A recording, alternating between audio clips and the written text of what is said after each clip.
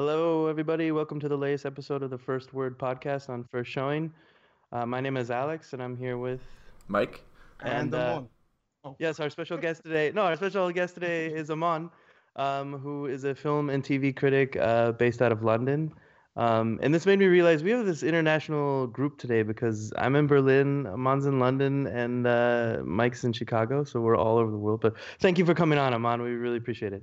thank you for having me. And our discussion today is going to be about Black Panther, which opened to, I think, at least based on early estimates, over 200 million in the US, which is awesome. It's a major moment for the Marvel world because this has been something we've all been leading towards, but also it's just an awesome movie for many, many reasons that we're about to get into. Where do you guys want to start? We all loved it, right? Yes, I think I can speak for everyone here saying we liked it, right? That would be putting it mildly. Yeah. We could talk for hours. Don't worry, it'll be like an hour and a half. It's since this movie is such a huge hit right now, I think it's important to think about where it started because it didn't come out of nowhere. When Black Panther showed up in Civil War, like everybody lost their shit because that was easily the coolest character in that movie. Like I've been waiting for this movie since that first time Black Panther landed on his feet and didn't make a noise. The amount of not only butt kicking, but character building they had Black Panther do in Civil War is kind of incredible. He stole that movie. He was in it for about 20 minutes and he stole the entire movie. So you mentioned the figures at the head of this, Alex. I'm not surprised. I have been saying for the past, I think 2 months ago, I first tweeted, I wouldn't be surprised if when all is said and done, the numbers for Black Panther are right there with the numbers for Avengers Infinity War. Because there's an audience coming out for Black Panther who have never seen any superhero movie, let alone any Marvel movie, but who are coming out in droves first couple of weeks to see Black Panther and to probably see it at least one more time. And that audience, there'll be some overlap between that audience and Infinity War because, not least because the Infinity War trailer did the smart thing of having it be basically 70% Wakanda. But it's not going to be the same thing as the response, the thirst for this movie, at least from that type of audience for Infinity War. So yeah, it's just been great to see this cultural moment unfolding before our eyes. Yeah. And I wondered, was your guys' experience in the cinema the same as mine? Like, I went to a late 11:15 show on opening night, and it was, like, wild. Like, there were just groups of people who were coming in, and this, like, one lady came in within, like, the last 5 minutes. She's like, "Where are my black people at?" And, like, the whole theater started cheering. And I was like, this was in the middle of Berlin, and I was like, what? And then the rest of the movie, like, anytime... Even in the trailers, anytime a black person would come on screen and there would be this huge cheer and applaud for them. I remember there was like a shot of Idris Elba in some trailer and there was just like this huge cheer. And so the whole movie was just this awesome experience of just like anytime anything small would happen that was awesome, the whole theater would just erupt. And I've been to a lot of midnight shows like that, but this was like, there was just this electric vibe. It just like feel from the audience that was unlike anything I've been to before, and it was so much fun, and I'm so happy to be there on opening night. And it's like, I think that's what it was the whole world over, which is amazing. Yeah, no, it was something it was funny because in the moments leading, in the days leading up to me seeing Black Panther for the first couple of times, I was joking to people saying, look, I'm going to watch it at, the UK premiere and the press screening, but I need to go to once it comes out, I need to go to somewhere where it's predominantly black, because I've been doing this for about 7 years. Most of the time, when I go to a press screening or a premiere, I'm one of very, very few, if not the only black person in the room. So I was shocked when I go to the UK premiere, and I've never seen so many black people come out for a premiere or press screening in my life. It was insane. I mean, literally, I was joking to people saying, like, literally, there's an English. It's like the difference between an English buffet and an African buffet. Both of them are called buffets. There's only one of those buffets has jollof rice, fried chicken, and plantain. It's not the English buffet. I thought it was going to be that sort of thing for this, but the predominantly black screening was the UK premiere, and the atmosphere before, during, and after was absolutely insane, like nothing I have ever experienced in my life. Every type of hairstyle black people we see. It was from afros to braids, everything. They had the cosplay, and then just everyone was whooping and clapping during the film. Even stuff we've seen in the trailers hundreds of times, people losing their minds. Obviously, every time Michael B. Jordan was on screen, black people or black women would lost their shit. So yeah, it was like nothing I have ever seen. It was a very, very special evening, which I'm not going to forget anytime soon. Yeah, I mean, to jump right into the film itself, I think it could not have been a more perfect choice to get Ryan Coogler for this. I don't know how that happened. I would love to hear like a full-on story of how they got him and how much back and forth there was between what he was saying he wanted to do and what Marvel wanted to do. But like looking at it now, he was the perfect choice, and he made this his own. But he also I will say it is still a Marvel movie, but he made it his own in a way that is remarkable. It's clear from not only his vision of what it is, but the way he filled the cast and crew with the right people. The DP, I think it's Rachel Morrison, who just got nominated for an Oscar for Mudbound. I mean, such incredible work there from everyone in the cast and crew. It's just like every time someone will pop up in the cast where I'm like, yes, like I know we're gonna talk about her the whole time, but the girl from since our last episode was in Black Mirror, but the girl from the final episode of Black Mirror, Letitia Wright. Who's become such a major role in this. Like I just like the moment I first saw her, I was like, oh, I got that little like joy inside me, like, yes, I just saw you, and now you're in this, and you're so good. And it's just so every little last element of that he brought to this is made it such an incredible experience. And I'm so happy. I knew about Fruitvale Station. I'd seen it, and I remember it being an amazing film. But I think he sort of fell off my radar until Creed, and Creed was amazing. Incredible movie. Really, like what? Right? It was just it took that whole idea of the Rocky franchise to a new level, and on its own was a great film. So now he's like, director number one. I need to know what he's doing next, and you find out he's doing this movie, and you just sort of know that what he did with Creed is, if he can do something similar to Marvel in general, he's going to have another hit on his hands. And he delivered. But I've been excited about the movie for many reasons, but one being Coogler at the helm. I wonder what would have happened if it was a more traditional choice, or if it was somebody who didn't have a personal connection to this story. And the reason I say that is because the line in the movie that stands out to me was near the very end when Killmonger says that, who would have thought a boy from Oakland would be believing in fairy tales? And I felt like that was his little nugget that he put in the movie to say, that's me speaking right there. It's so distinctively, not distinctively black, but distinctively Coogler. I mean, right from the opening tip, you got that scene where you got those boys playing basketball in the makeshift hoop in Oakland. Even, there's so many things which just come to mind in terms of it's hard for me to see some of the stuff we get in this film coming from any other director. And I love the fact that Marvel let him sort of, really make this his own film. In my review, I called it Ryan Coogler's Black Panther, not Marvel's Black Panther. I think that really applies. And it's ironically enough, I think it's when the film is trying to be typical, is trying to do typical Marvel stuff, where, I mean, it's at its weakest, which is not to say that it's bad, but all the Ryan Coogler stuff is far stronger than all the typical Marvel stuff in this movie. Yeah, of course. Can you guys elaborate for me? Because I've heard this a few times now. You've both said it, that sometimes the movie dips into that Marvelism. Like, what is that? Give me a few scenes. When I say that, I'm talking about the specifically, mostly I'm talking about the final act, which I think is still impressive in certain ways, like the fact that you got several characters who you've never seen before this movie, and yet by the final act, you know exactly where they are, you know exactly who they are, you're invested in what they're doing, you know what they're all trying to accomplish. I think is a feat in and of itself.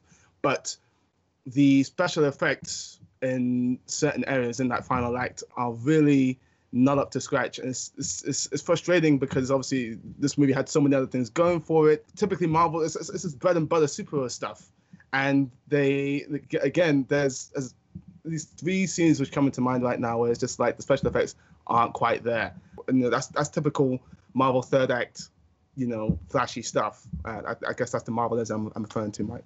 Yeah, no, I agree. He's right. That's exactly what I was thinking too, is that it's kind of like the formulaic Marvel concept is kind of that the whole structure of the film follows some sort of like typical path where it leads to something in the third act. And what I like is that this one kind of bucks that trend in the first act.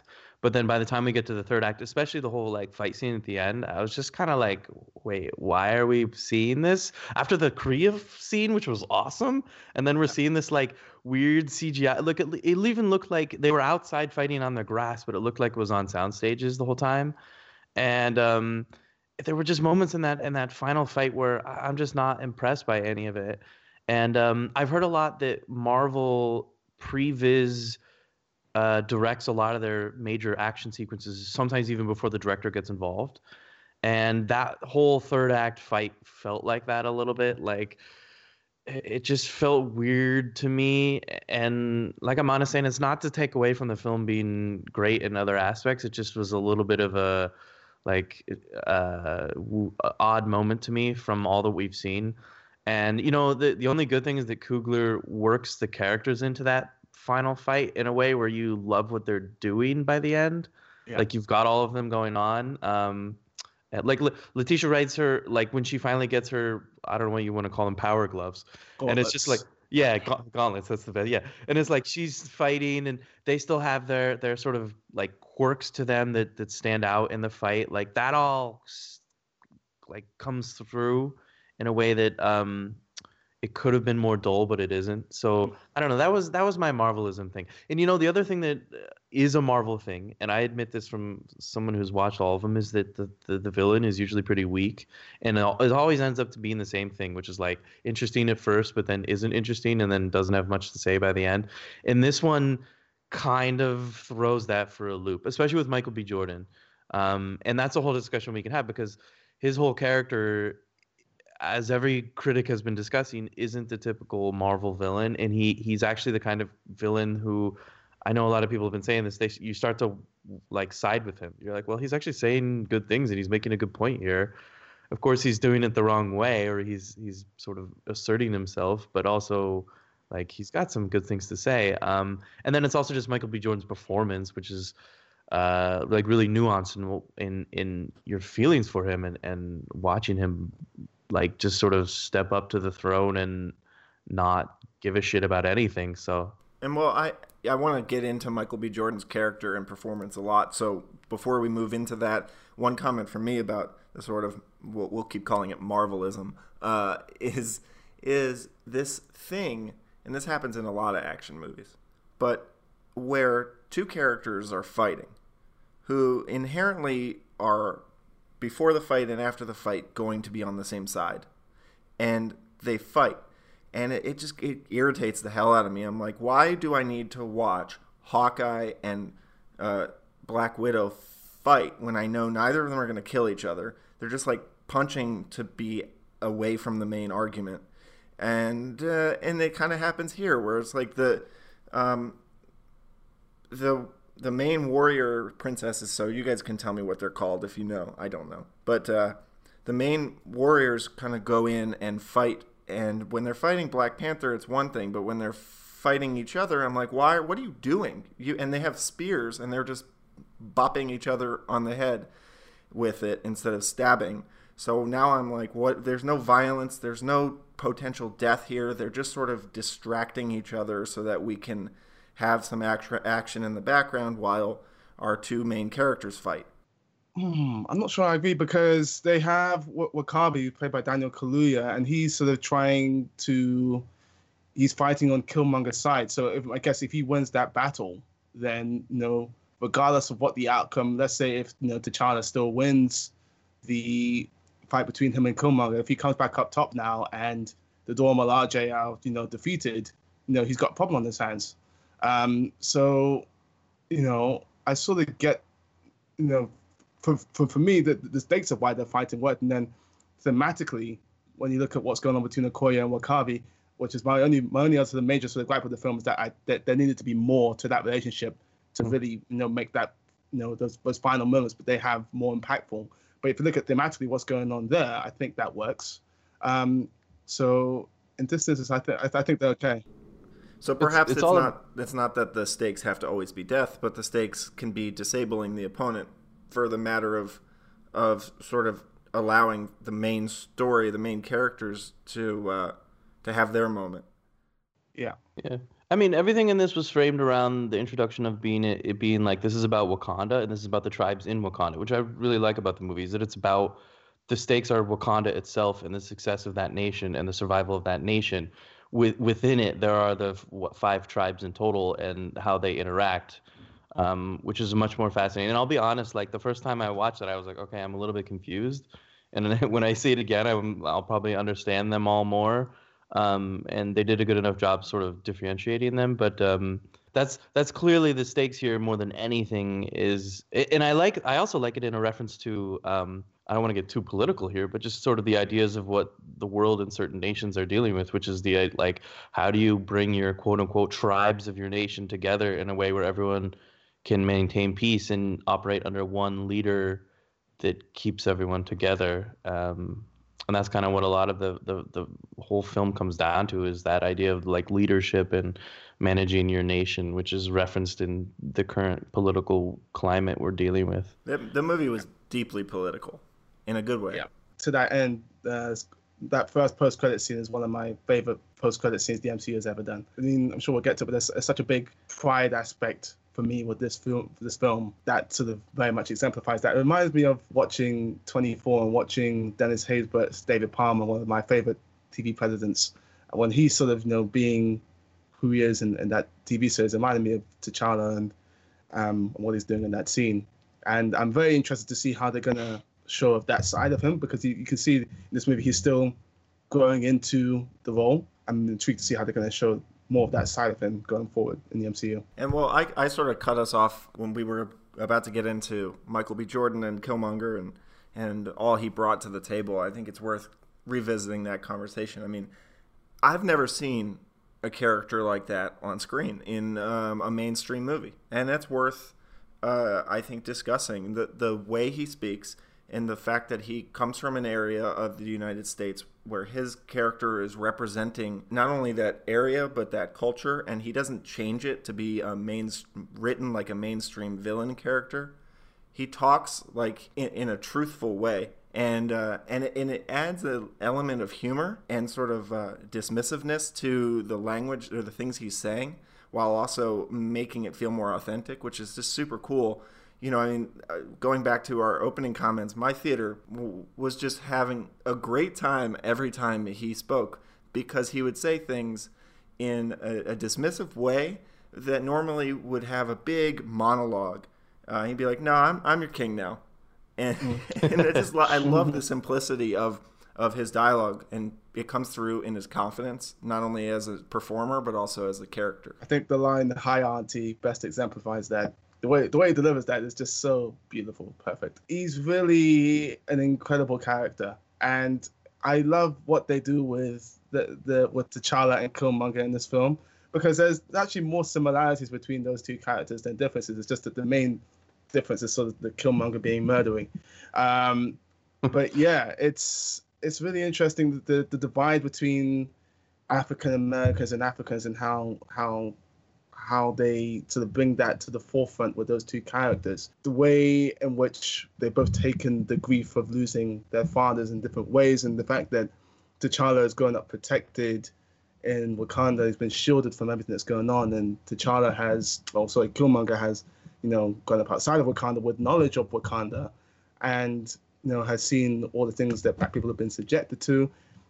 The way those two sort of storylines merge and meet is really, really interesting to me, and I think they do a really good job. Again, this is something which any other filmmaker I don't think would have been able to really execute the way Ryan Coogler manages to here. You can just see so many sort of personal touches in that storyline. It's very impressive. What I love about Killmonger too is he has some of the best, not not just the best, but like the most powerful lines in the film that sort of have that lasting impact.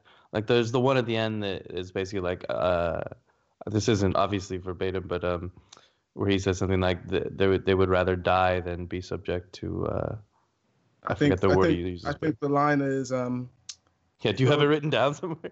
no, but you're gonna laugh. But I've watched this film. Let's just say a lot. I'm jealous. I could quote a lot of it verbatim to you. I've watched it 5 times. Awesome. But I think the line is throw me in the sea with my ancestors because they knew that dying was better than bondage.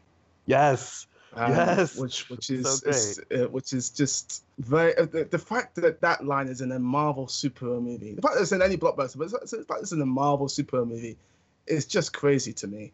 And yeah, I'm glad that they sort of let Yeah, that but line. and spoken by a villain too, where it's like Yeah, you normally take villains' lines, you say, oh, he's saying bad stuff that's not, you shouldn't listen to it. But this is spoken by the villain in a way where you're like, damn, that's legit and good, and we should be listening to him. I yeah, mean, that line blew me away, and what I like is that you can see T'Challa soaking that comment in, and the very next time we see him, he's speaking at the UN, essentially taking all the things he heard Killmonger say throughout the film and applying them in a little bit more diplomatic way. And I think that's what ultimately makes him so interesting as a villain. I think we all know the most interesting villains are the ones who don't realize they're the bad guy or that they're doing something wrong. I don't know if he wants to be hated. I mean, he thinks that there is a misguided attempt at doing something with the resources and he wants to repurpose it to help people who have been ignored. So that's a huge theme right there.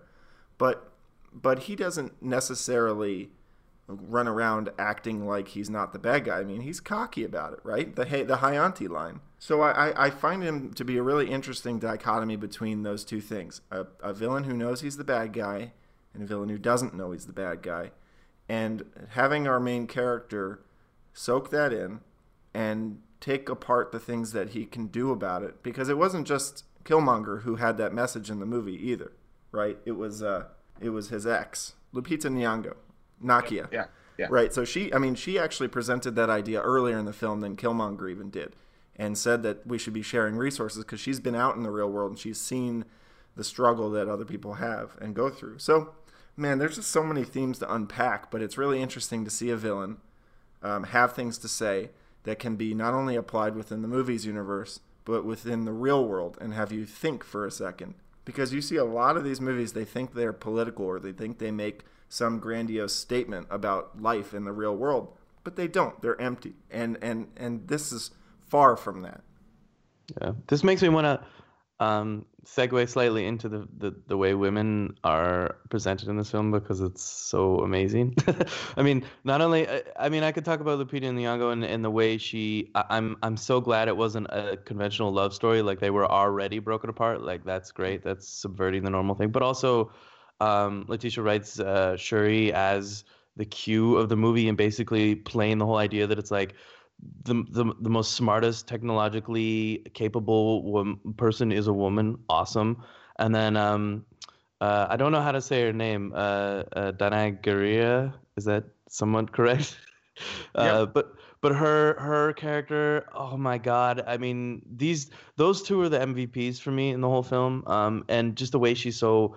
Has the most badass presence, and there's absolutely no shame in T'Challa having women be his bodyguards, not at all. Like there's not a single second of questioning that. There's not anything about that, and I love the way they're so present in that aspect without even questioning any of it, because there doesn't need to be, of course, but it's just so refreshing to see that.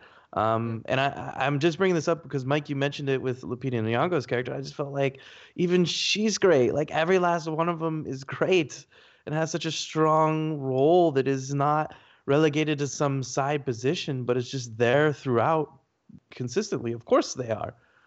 Of course. Yeah. Well, I mean, there's no mention of it because in Wakanda, it's just normal.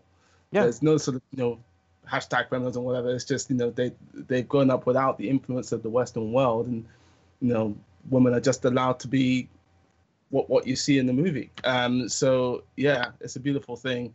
Um, there's so many things through the women we see which we've never seen before. We've never seen a dark-skinned woman speak Korean before. Speaking of which, this film has the most subtitles out of any Marvel movie, easily. Just seeing that is something we haven't seen before. It's even though I'm also cautious. I'm jumping ahead a little bit here, but I'm excited to see what the blockbuster landscape is post Black Panther, because obviously it's doing things on such a level we haven't seen before. Even though we've been here before with films like Straight Outta Compton, Hidden Figures, Girls Trip, have been critical and commercial successes, but nothing's really come of it. I'm really hoping Black Panther changes all of that. Yeah, this makes me mention something that I was reading on Twitter that I thought would be perfect, which is that they were saying that Shuri would be an awesome replacement for Iron Man. Like if Iron Man gets killed or booted out or something in Infinity War, she's the best version of that kind of character. Not, donning the Iron Man suit, but just like the technological whiz who just appears in every Marvel movie from now on, getting people's suits together, weapons or things like that. And I'm like, I would be down for that more than anything. See, Please. I've heard that, but one, I prefer that they introduce Riri Williams, who's the current sort of Iron Man or Iron Heart in the comic books. Really great character.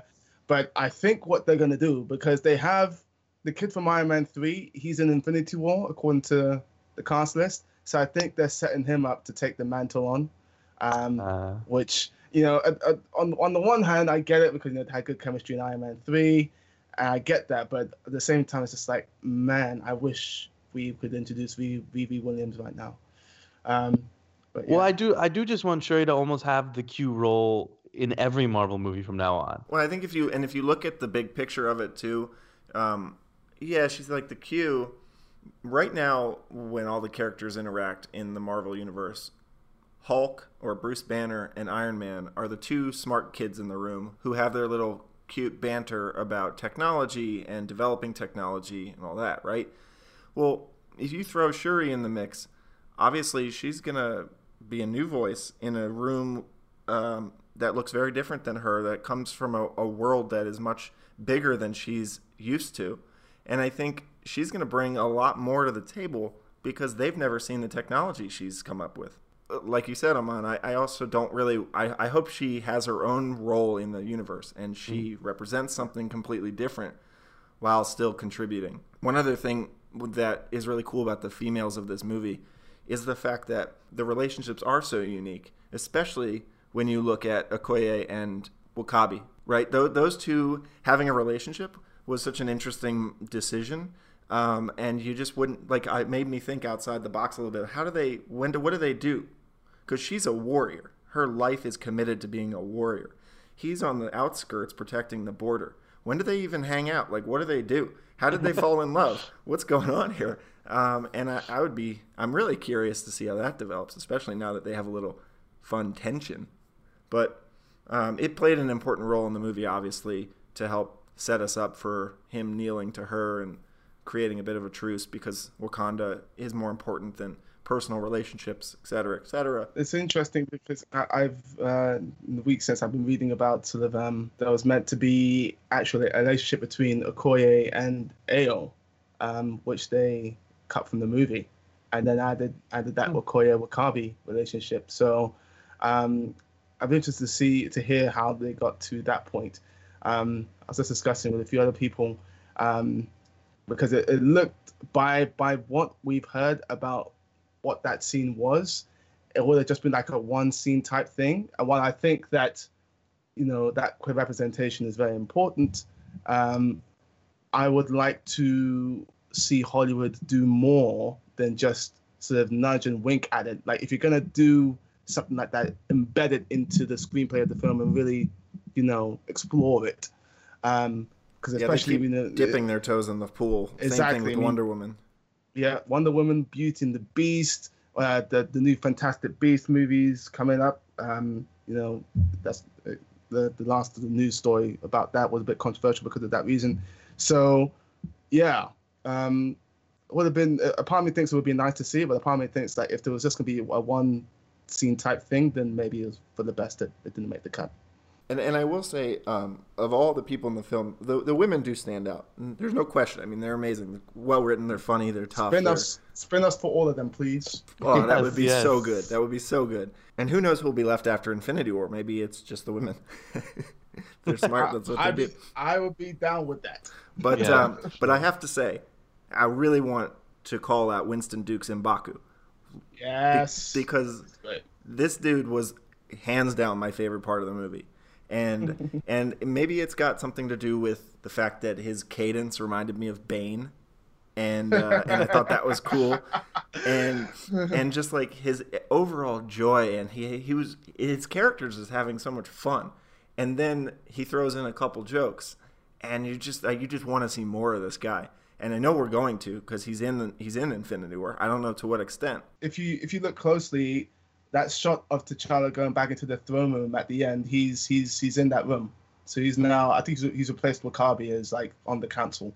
Again, I've seen the film 5 times. some of the things I pick up, but The one thing in the movie I want to keep studying is his little subtleties, and I can't wait to see more because I mean he's brand new. So whatever this guy does, I'm gonna go see that movie. Yeah, but this is a testament to Coogler's casting again, and just finding this guy and putting him in there and directing him well enough to get that kind of performance out of it, and directing the whole cast well enough. Like not just thinking, oh, he's a side character, let me focus on T'Challa, but like giving everyone their chance to really shine is one of Coogler's great talents, and I love him for doing that with this. Like he's sort of put everyone in this movie in a position to now break out in their own way. And that's exciting. That's what makes this movie beyond just being a great movie by itself, is that it is an achievement on its own, but it's also allowing everyone who's involved in it to go beyond just this movie and have a chance to do even more. Well, I think that's an interesting point because I actually, in some ways, feel like he could pick anybody he wanted, and he chose really well with all of these actors, but many of them have already established fantastic roles that they'll be remembered for before they even stepped foot in this movie. And yet he still had the composure to pick a guy who was new, who hasn't had a role people know him from already, and put him in a really cool character where, like you said, he can now take a step out into the light and say, I'm a great actor, give me great roles, and he can get those great roles, but he can also continue with this cool character because he's in a universe that continues to expand. But there are just so many famous actors in this movie, and you know, I mean, every single one of them felt like the right pick. None of them felt like some kind of Marvel trying to say, hey, we're hip, we know what's cool, and we'll cast these people because you like them. They cast the right people for each role, and I think that's a really thin line. They could have made a lot of mistakes on, and they didn't. Yeah, no, absolutely. And watching and reading interviews, you hear that Coogler was really receptive to the point of letting each actor own their characters and have that input, and you can see that coming across everywhere. From Angela Bassett to Peter Nyong'o to Denai Guerrera, and you can also see that behind the scenes as well. I mean, the attention to detail and the production design is just phenomenal. Hannah Beachler, the cinematography by Rachel Morrison, fantastic. It's just really, really impressive in so many ways. Yeah. Amon, I want to ask you you mentioned that you've seen it so many times, you've picked up on the little details. Are there any little things you can say that you found that you can share that now I can look for the next guy? Because I want to pick your brain for a minute now that you've seen it 5 times. Okay, well, there's 2 things that come to mind which just really astound me in the attention to detail. So the first thing is, if you remember in Captain America Civil War, and they do a replay of it actually in this movie, but in Captain America Civil War, T'Chaka, he touches T'Challa on the face, does that little gesture. I'm not sure if you remember, but they have young T'Challa do the same gesture, or young T'Chaka, sorry, do the same gesture to young T'Challa when T'Challa is first going into the ancestral plane. And they could have absolutely done nothing with that gesture from Civil War. Absolutely nothing. And nobody would think about it twice. But the fact that they used that and traced it all the way back to something T'Chaka and T'Challa did when T'Challa was younger, it's just amazing to me. The fact that they're paying attention to detail on that level is sensational. So that's one thing I noticed where I was just, blew my mind. The other thing I noticed is that, and obviously in the build up to this, I told myself I should stop, but I couldn't stop watching all the videos and the clips and the featurettes and what have you. And one of the things that I watched was a featurette on the Dora Milaje, and the Night Guerrilla was talking about how they fight as a unit, and we see them fighting as a unit in that fight against Killmonger. When they fight as a unit, they're very formidable. The Dora that Killmonger kills, she gets killed because she strays from her squad. There are several different ways they could have written that scene, where Killmonger is just like that good, where he just kills her, whatever. But the only reason she gets killed is because she strays from her squad, and that's why she gets killed. And it's just that it's the attention to detail, the stuff. I mean, stuff like that, which still it doesn't sacrifice the character building that they've done, and it's hugely impressive to me. Yeah. There's one other thing which I sort of thought of it on the first viewing, the second viewing, it really landed with me also, is that when Killmonger takes the throne, when he's first walking into that throne room, they do a beautiful sort of Dutch angle. Everything is sort of topsy-turvy, upside down, because Killmonger is now leader of Wakanda. But then when T'Challa retakes the throne, everything is back to sort of normal frame. Everything is normal again. Everything's back to the way it should be. And yeah, that's nice. Again, nice little touch by the DP Rachel Morrison. I was expecting complete innovation cinematography wise, and there were two moments that really stood out to me. And I say that still having expected more somehow. Creed set the bar so high that I was expecting the world, but then I realized I saw it a second time, and it really does take a second viewing to see all the little pieces that he put into this film. Not realizing the first time that whole casino fight was a single take. Now there's some hidden cuts in there, you can sort of tell, but it's essentially presented as a single shot, and that was the kind of thing, because that's the moment in Creed that just was like, holy shit. And he sort of brought it back here, especially when like they're going from the second level to the first level and the camera's sweeping around, and it's just a really innovative way to attack a fight scene. And it's what I've been hoping Marvel would start doing, was like coming up with really cool ways to show fights, because it's getting stale seeing people fight now that action movies are more prevalent, and especially superhero ones. And then the one that you mentioned, starting upside down and spinning the camera, which I thought was just gonna be a trailer trick, and turned out to be actually in the movie. And it's obvious, right? The world's flipped upside down and blah blah blah. It's pretty on the nose, but it's a really cool move and hard to execute. So I loved seeing it in the actual movie. Yeah. You have two. You mentioned two great points, but you were still not satisfied with the innovation. I will say that I mean, there's one to the DP stuff which I was a little disappointed by, and that the opening action sequence, while cool, is too dimly lit. You really want to be able to appreciate what T'Challa is doing in that scene, and it's just too dimly lit to really fully, okay, that's cool. Yeah. Yeah, I had a hard time with that scene because, I just didn't understand the sort of geography of the fight, and just how acrobatic and incredibly intense it was, and violent. And I don't know if that's afterthought, where they were like, this is too violent, so let's just make it physically darker so you can't see it.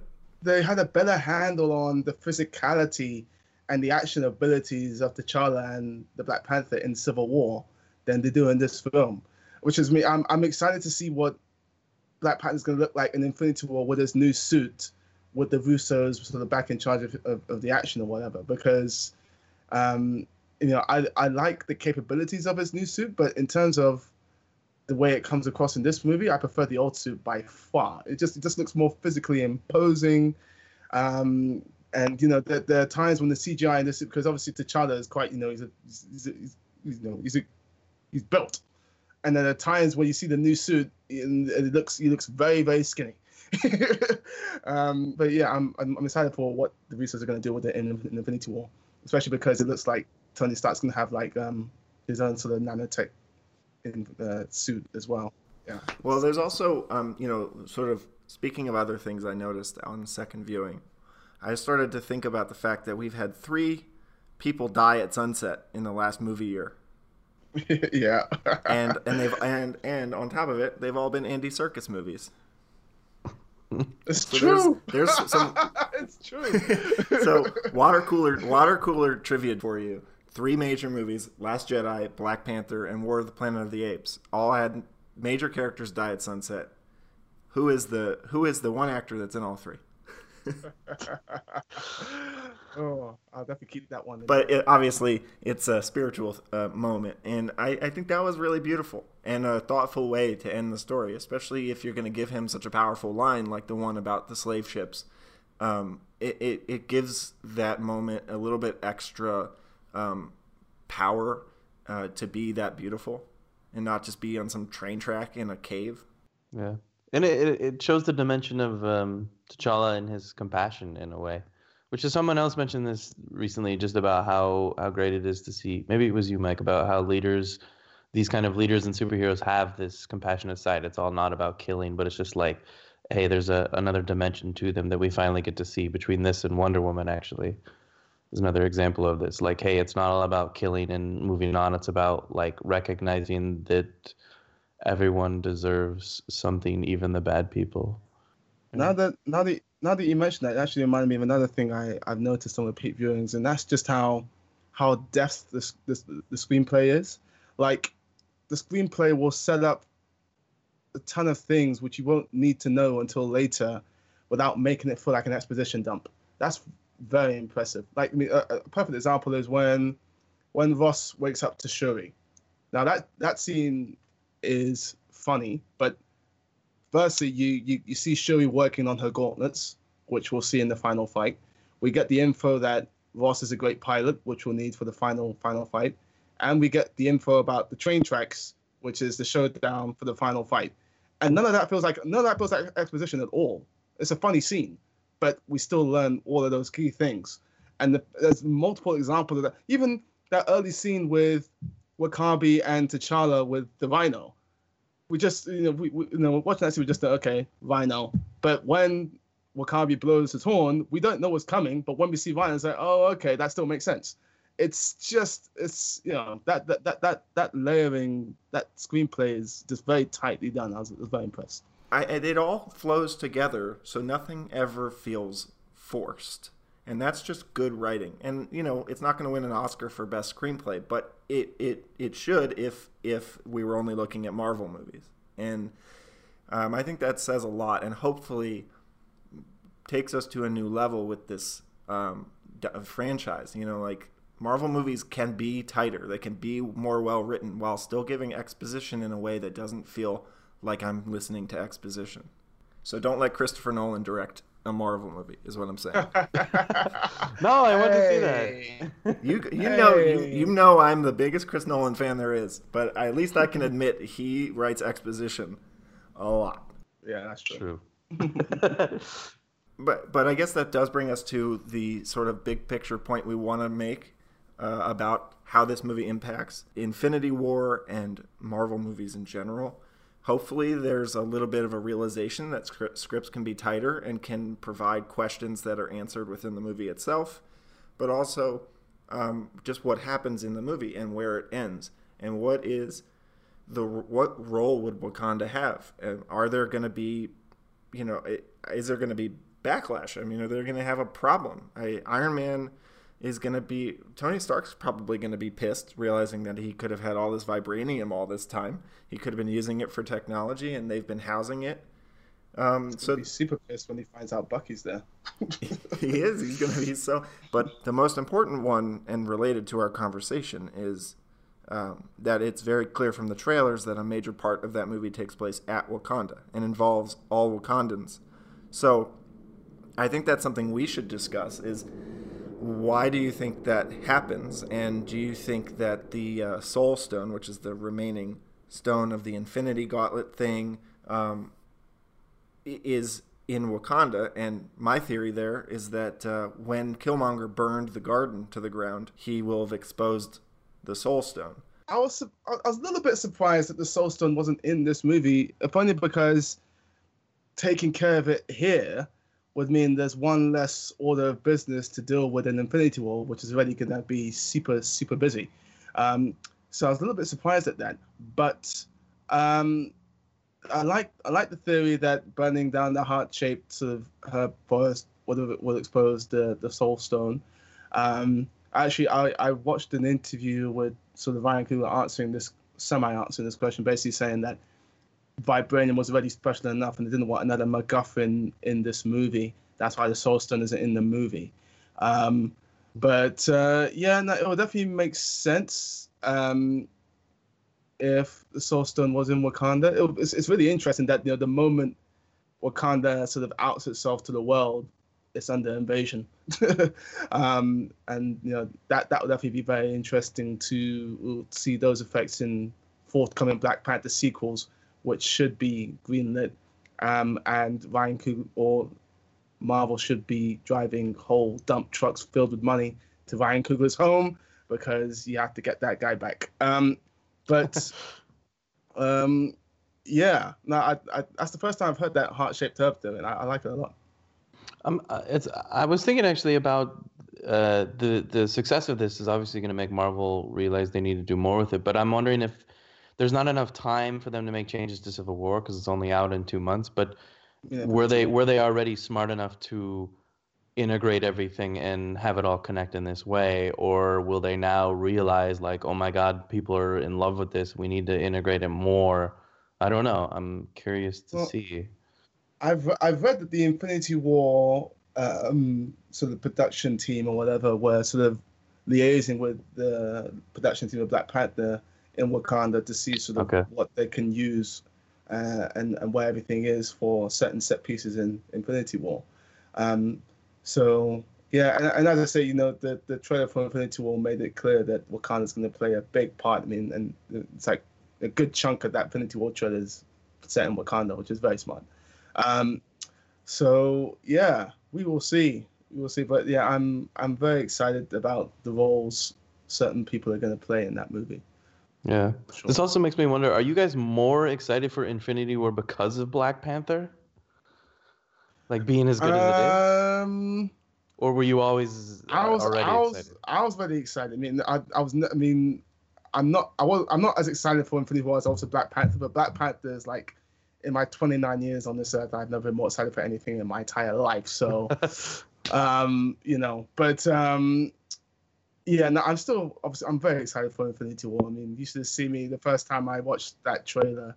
I got very excited, let's put it that way. It's the combination of sort of 10 years worth of storytelling. I see a lot of people on my timeline that didn't like a Marvel sort of recap. I'm like, there's another Infinity War film coming out next year. Why are you doing the recap now?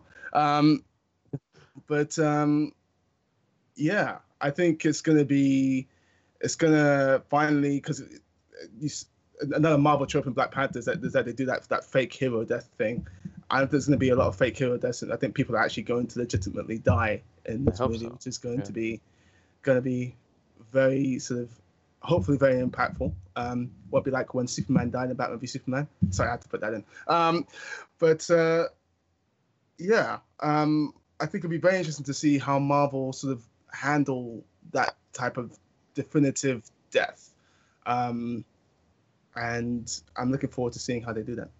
Yeah, me too. I guess my feeling was that I'm at this point in the Marvel world, I am more excited for the solo movies than I am for the team up movies. And it's not because they're not great. It's just that there's so much more exploration that can be done when it's a solo movie, and there's so much more. I mean, Black Panther being such a great example of letting the filmmaker sort of let it become something that they want to create, rather than sort of at this point with Infinity, where you have to have it be a representation of all the Marvel movies that have existed before. There's not sort of an individual stamp the Russo brothers can put on it, which is okay, and it will still be entertaining. But that's why I'm always now still more excited for the solo movies. But based on, I guess my feeling is based on what we see in Black Panther, and if it's true that Wakanda now plays a huge role in Infinity War, I'm much more curious to see how it plays out. I'm still a little bit worried about the like 50 characters that they have to integrate into this movie and how they're all going to play into it. See, I'm not. See, You're not it's concerned? it's crazy. See, the thing is, this is why I'm not concerned. Back in 2012, when Avengers was coming out, I was concerned that they were trying to get 6 characters. Yeah. And now look where we are. You know, the Avengers in the kind of park. Avengers Age of Ultron. Oh man, they're adding 2 more characters. This is going to be tough. They're knocking out the park. Civil War. Oh my gosh, so many characters. Best Marvel film. So, you know, I just put 100 characters in if you know. They're fine. They're absolutely fine. I would say that if it was a 4-hour movie, yes, I would watch 4 hours of 100 characters. But like in 2 hours, I don't know. Here's Someone's gonna get shortchanged. Here's my concern when you add that many characters into a movie. Has nothing to do with how do you fit them all or whatever, narratively, this, that. I've seen movies try to show big battles. And the farther we get into CGI reliance, the worse those scenes get.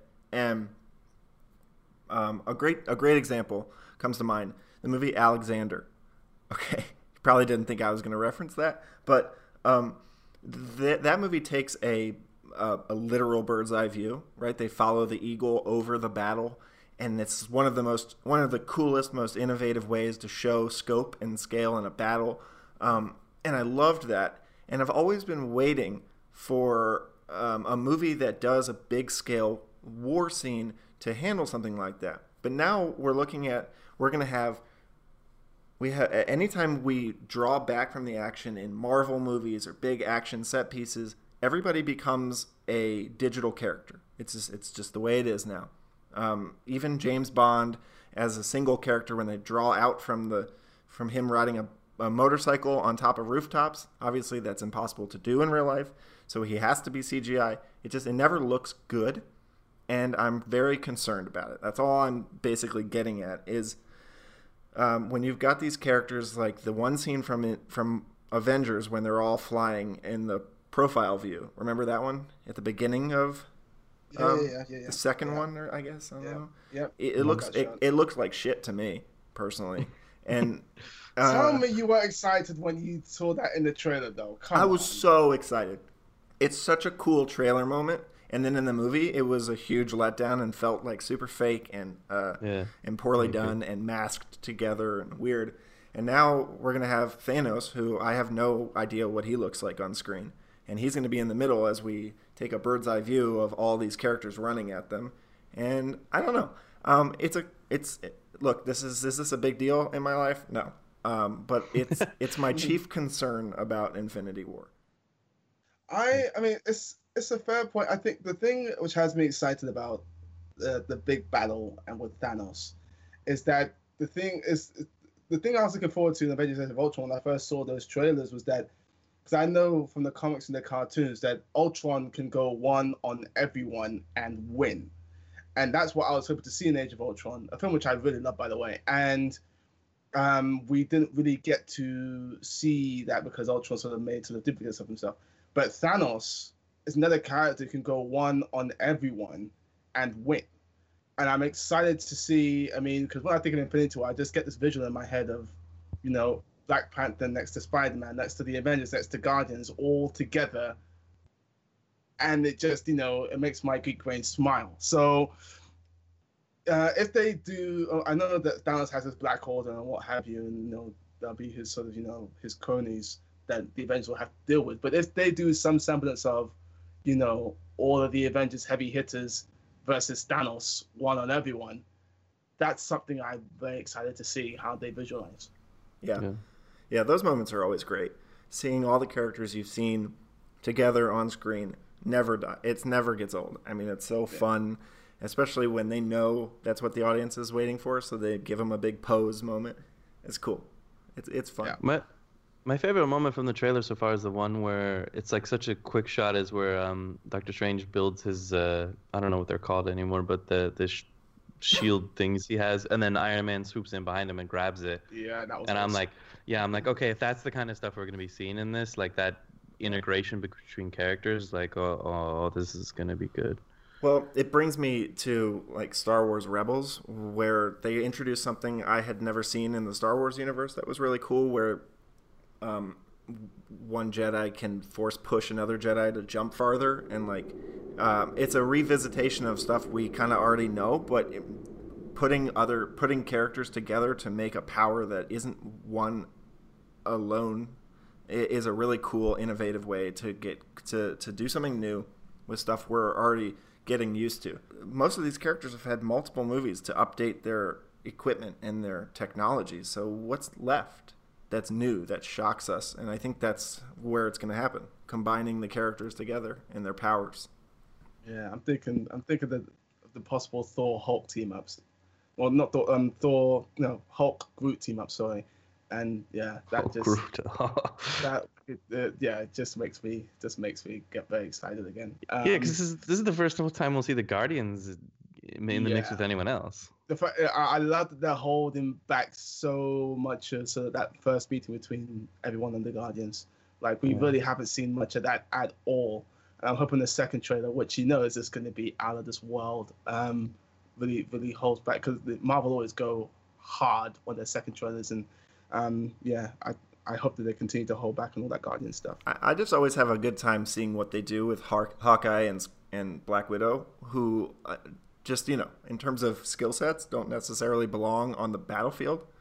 And they find creative ways to make them relevant. So I am excited to see that.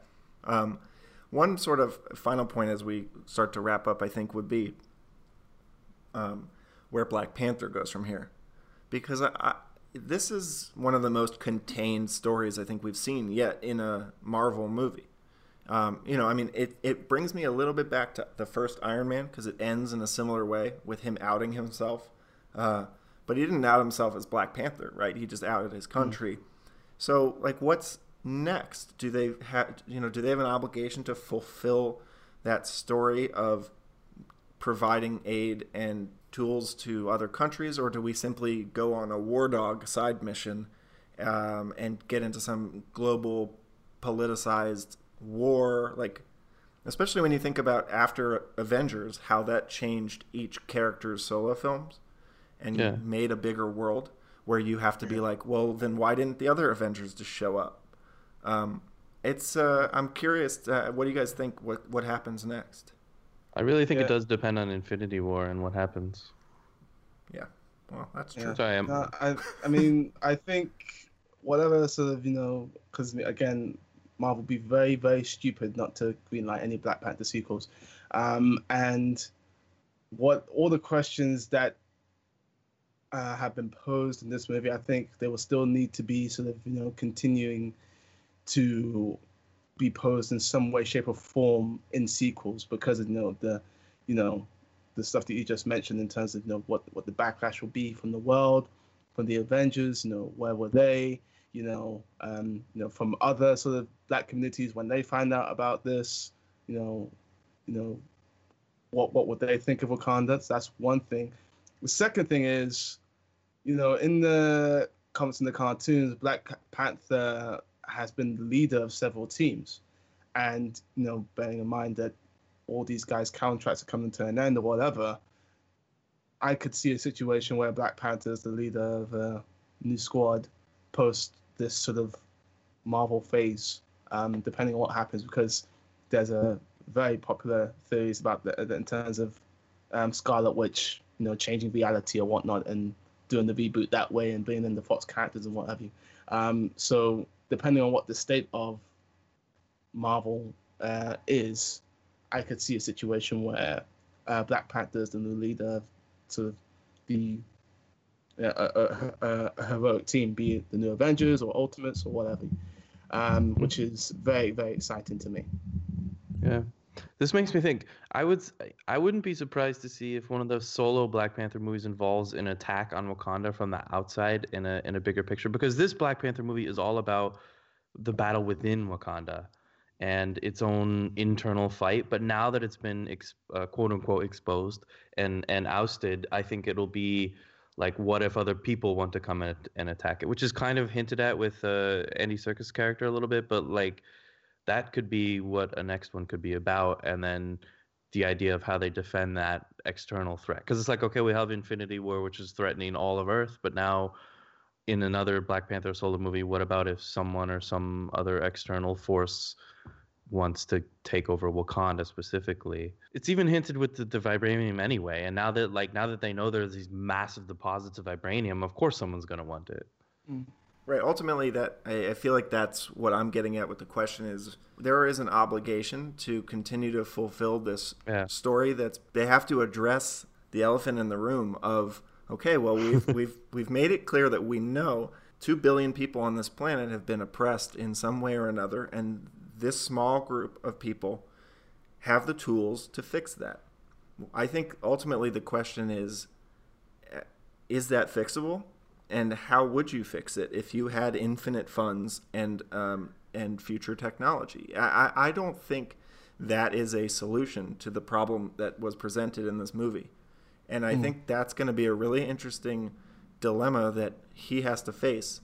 And I think in order to fulfill that role, he's going to have to sacrifice a lot for Wakanda. And I think that's going to create the interesting conflict for the next Black Panther movie is what does his role, T'Challa, in being some sort of global hero mean for the country that he's supposed to be the king of?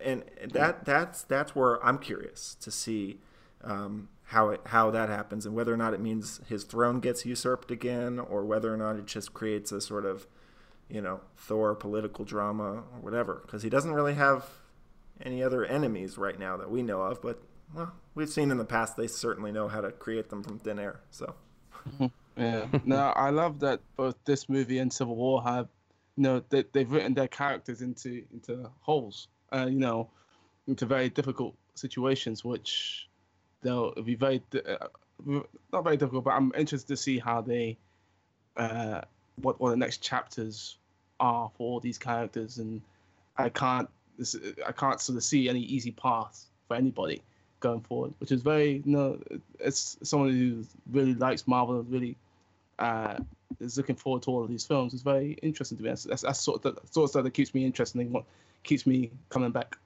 I want to ask you guys as a perhaps wrap up kind of question is what now is your favorite Marvel Cinematic Universe movie?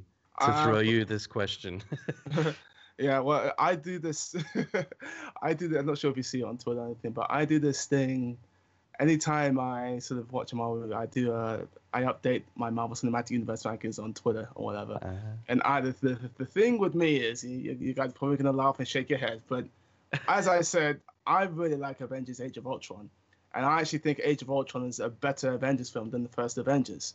And anytime I update my rankings, people give me so much amounts of shit about it. It's hilarious. But basically, my top 5 right now, it's Captain America: Civil War number 1, Captain America: Winter Soldier number 2, Black Panther number 3, and then I have Age of Ultron number 4, and the first Avengers number 5. That's my top 5 right now. Yeah. And the only reason I put Civil War and Winter Soldier above Black Panther, even though Black Panther does many things slightly better than both of those movies, is that the superhero action is a big part of the superhero movie cocktail. And superhero action in Civil War and Winter Soldier is fantastic. And Black Panther does have some nice flourishes, like that car chase scene. You should have seen me when I first saw him tilt that car. It was amazing. I got very excited in my seat. Yeah, it needed more superhero flourishes like that, I think. I mean, when you think of how the action is executed in Civil War, not only do you have the airport sequence, you got that brilliant fight at the end, you got a really cool action sequence at the beginning. In Winter Soldier, you got that fights in the elevator, you got him doing like a one-man army in that boat. And even though, people complain about sort of Marvel and the third act explosions and have that big helicarrier scene in the final one, that's underlined by that big emotional fight between Bucky and Cap at the end, which is, I think, amazing. So, I mean, even though Black Panther is sort of better thematically because it's dealing with weightier stuff, um, is sort of, right there with the character acting and everything else, and makes better use of its supporting characters than any other MCU movie. I think the fact that action, whilst it's not terrible, is definitely the weakest component of the film, is why it's at number 3 and not slightly higher. If that makes any sense. It does. Fair enough. Hey, is Nick Fury's alive, right? Yeah, well, I have a theory about that, but it's not for this podcast. But basically, Nick Fury is a Skrull. You heard it here first. Nick Fury is a Skrull. Ooh. Wow. I have a theory. Okay. I have an equation, as Vision would say. But we'll revisit this if you're right. Yeah. To answer your question from me, I'm having a hard time with this because Yeah, I know. Thor Ragnarok was like one of my. I had such a good time with that movie, so much fun, but I only saw it once. I think it's really hard to make a decision about what's ranking movies unless you've seen everything more than once. I think Civil War is probably the best one for me. I will say this though, I can't stand the on-screen location tags that they did. I made a joke about this the other day. Dude, there's no reason to go full screen like that, especially when you have like 12 locations, but that's a different thing.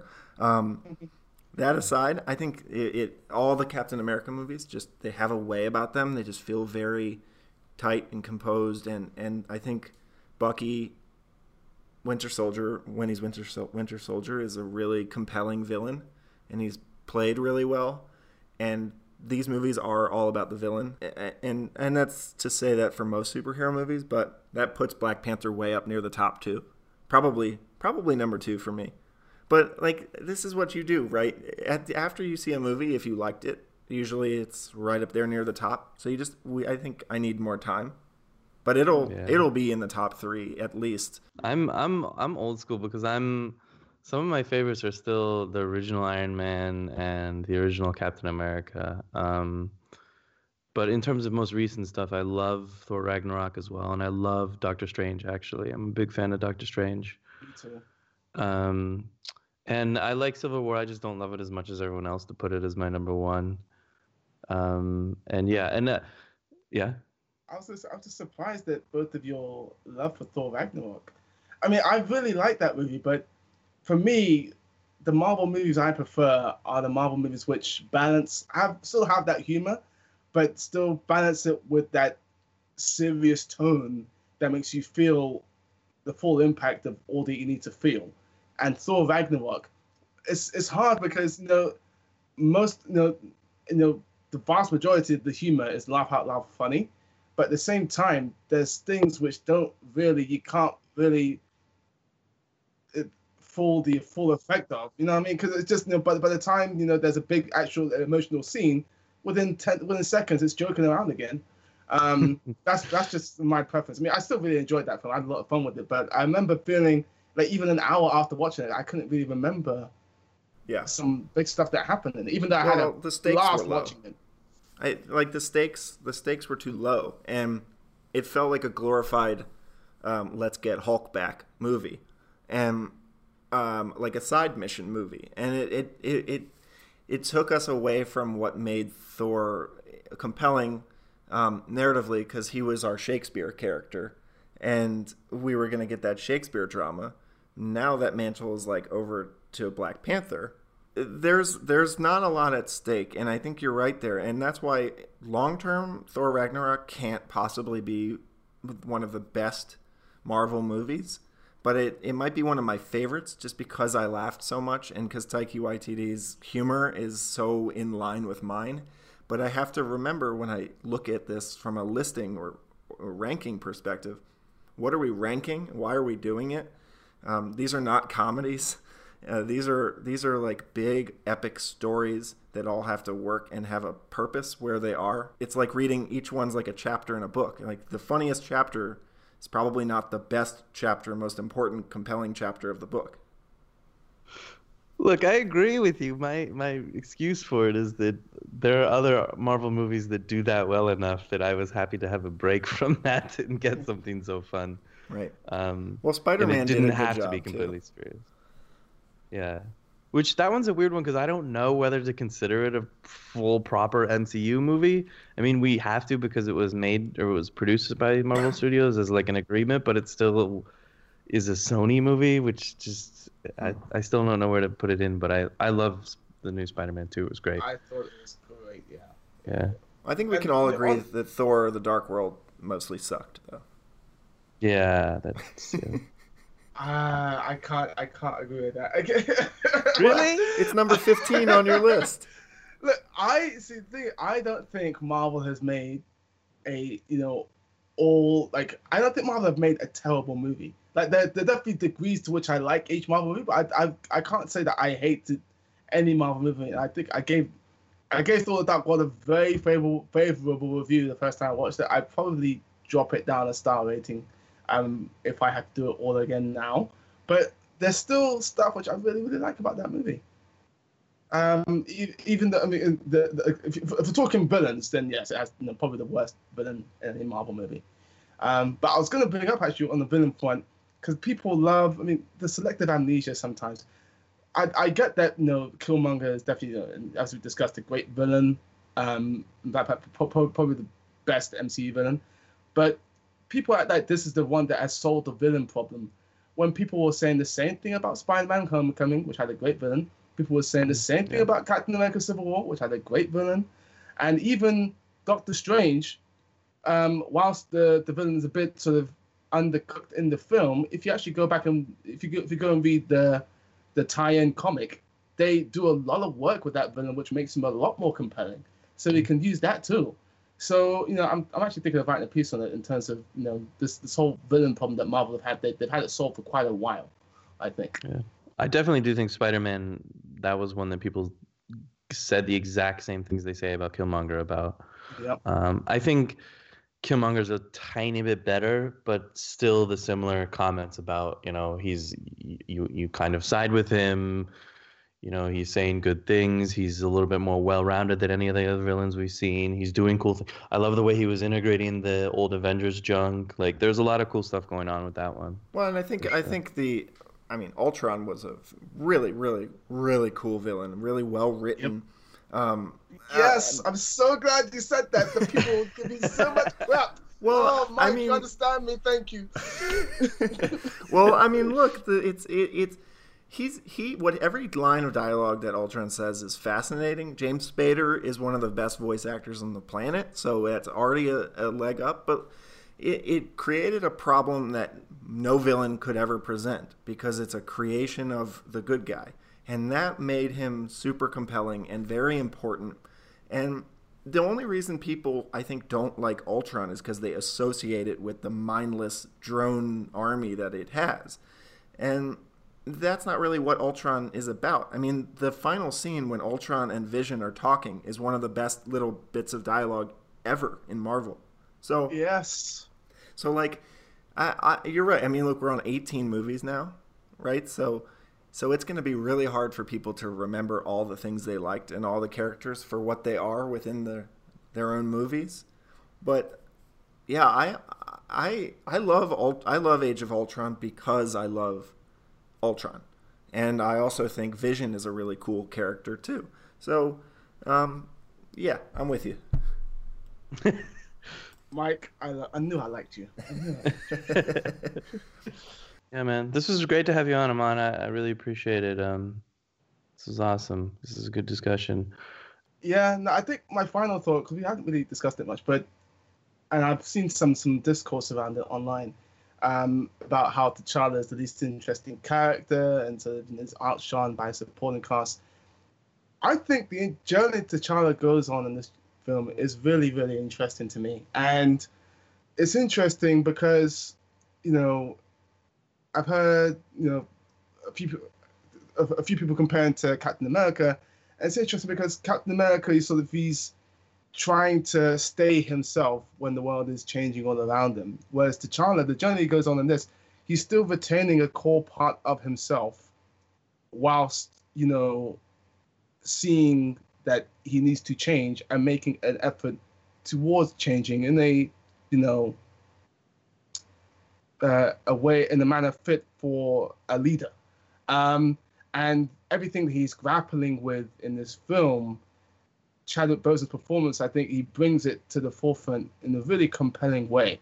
You know, there's a couple, there's 2 or 3 scenes I think which are really, really strong. It's the scene where Zuri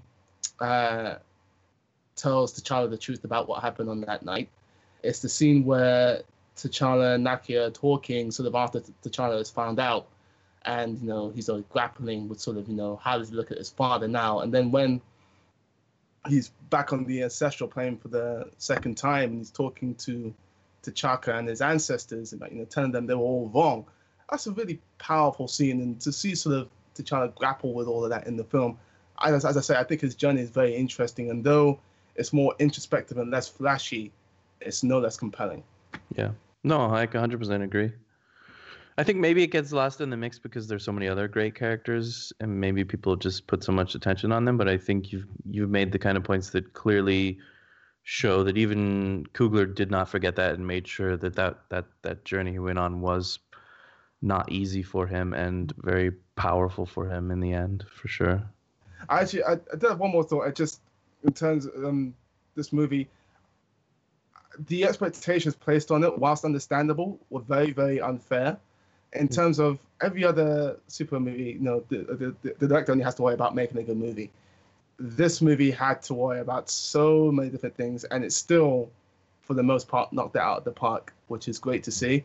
But it would be nice if Hollywood started working towards a point where this type of movie is normal, so it doesn't have these sort of expectations placed on it. Because, you know, cultural moment or no, if this movie, you know, wasn't good, you know, what would that mean for, you know, stories about sort of, you know, black men moving forward? You know, it would be a massive step back instead of what will hopefully be a massive step forward. So yeah, it would just be nice if, you know, if Black Panther was as normal as an Iron Man film in the years to come. Yeah. Yeah. No, thanks for having me. This has been fun. Let's do it again sometime for sure. So to wrap it up, Amon, where can they find your work, and where can everyone find you online? So I've been doing some stuff for Den Geek lately, and I'll be doing some more stuff for them. There's also some work I'll be doing for, or actually I did a little bit of work for the Daily Mirror recently. This is a UK newspaper, national newspaper. I'm hoping to be doing some more stuff for them as well. And there's some stuff I'll be doing for other outlets, which I can't quite talk about yet. But you should hopefully be able to look forward to my next summer blockbuster montage in a couple of months, which I'm working on now. It's a very long process, but hopefully it will get to where it needs to get to. So yeah, it's a lot of things to look forward to on the Anonymous front. Cool. And we can get to you on Twitter too, right? What's your handle? Yes, it's at a Warmann, 2 N's. Okay, cool. Awesome. Well, thanks again for coming on. And just to let our listeners know, our next show will be about the Oscars and recapping the winners after the show, because we want to talk about who wins and what happens and everything there. So that will be coming up in a few weeks. But for now, thanks for listening to this episode.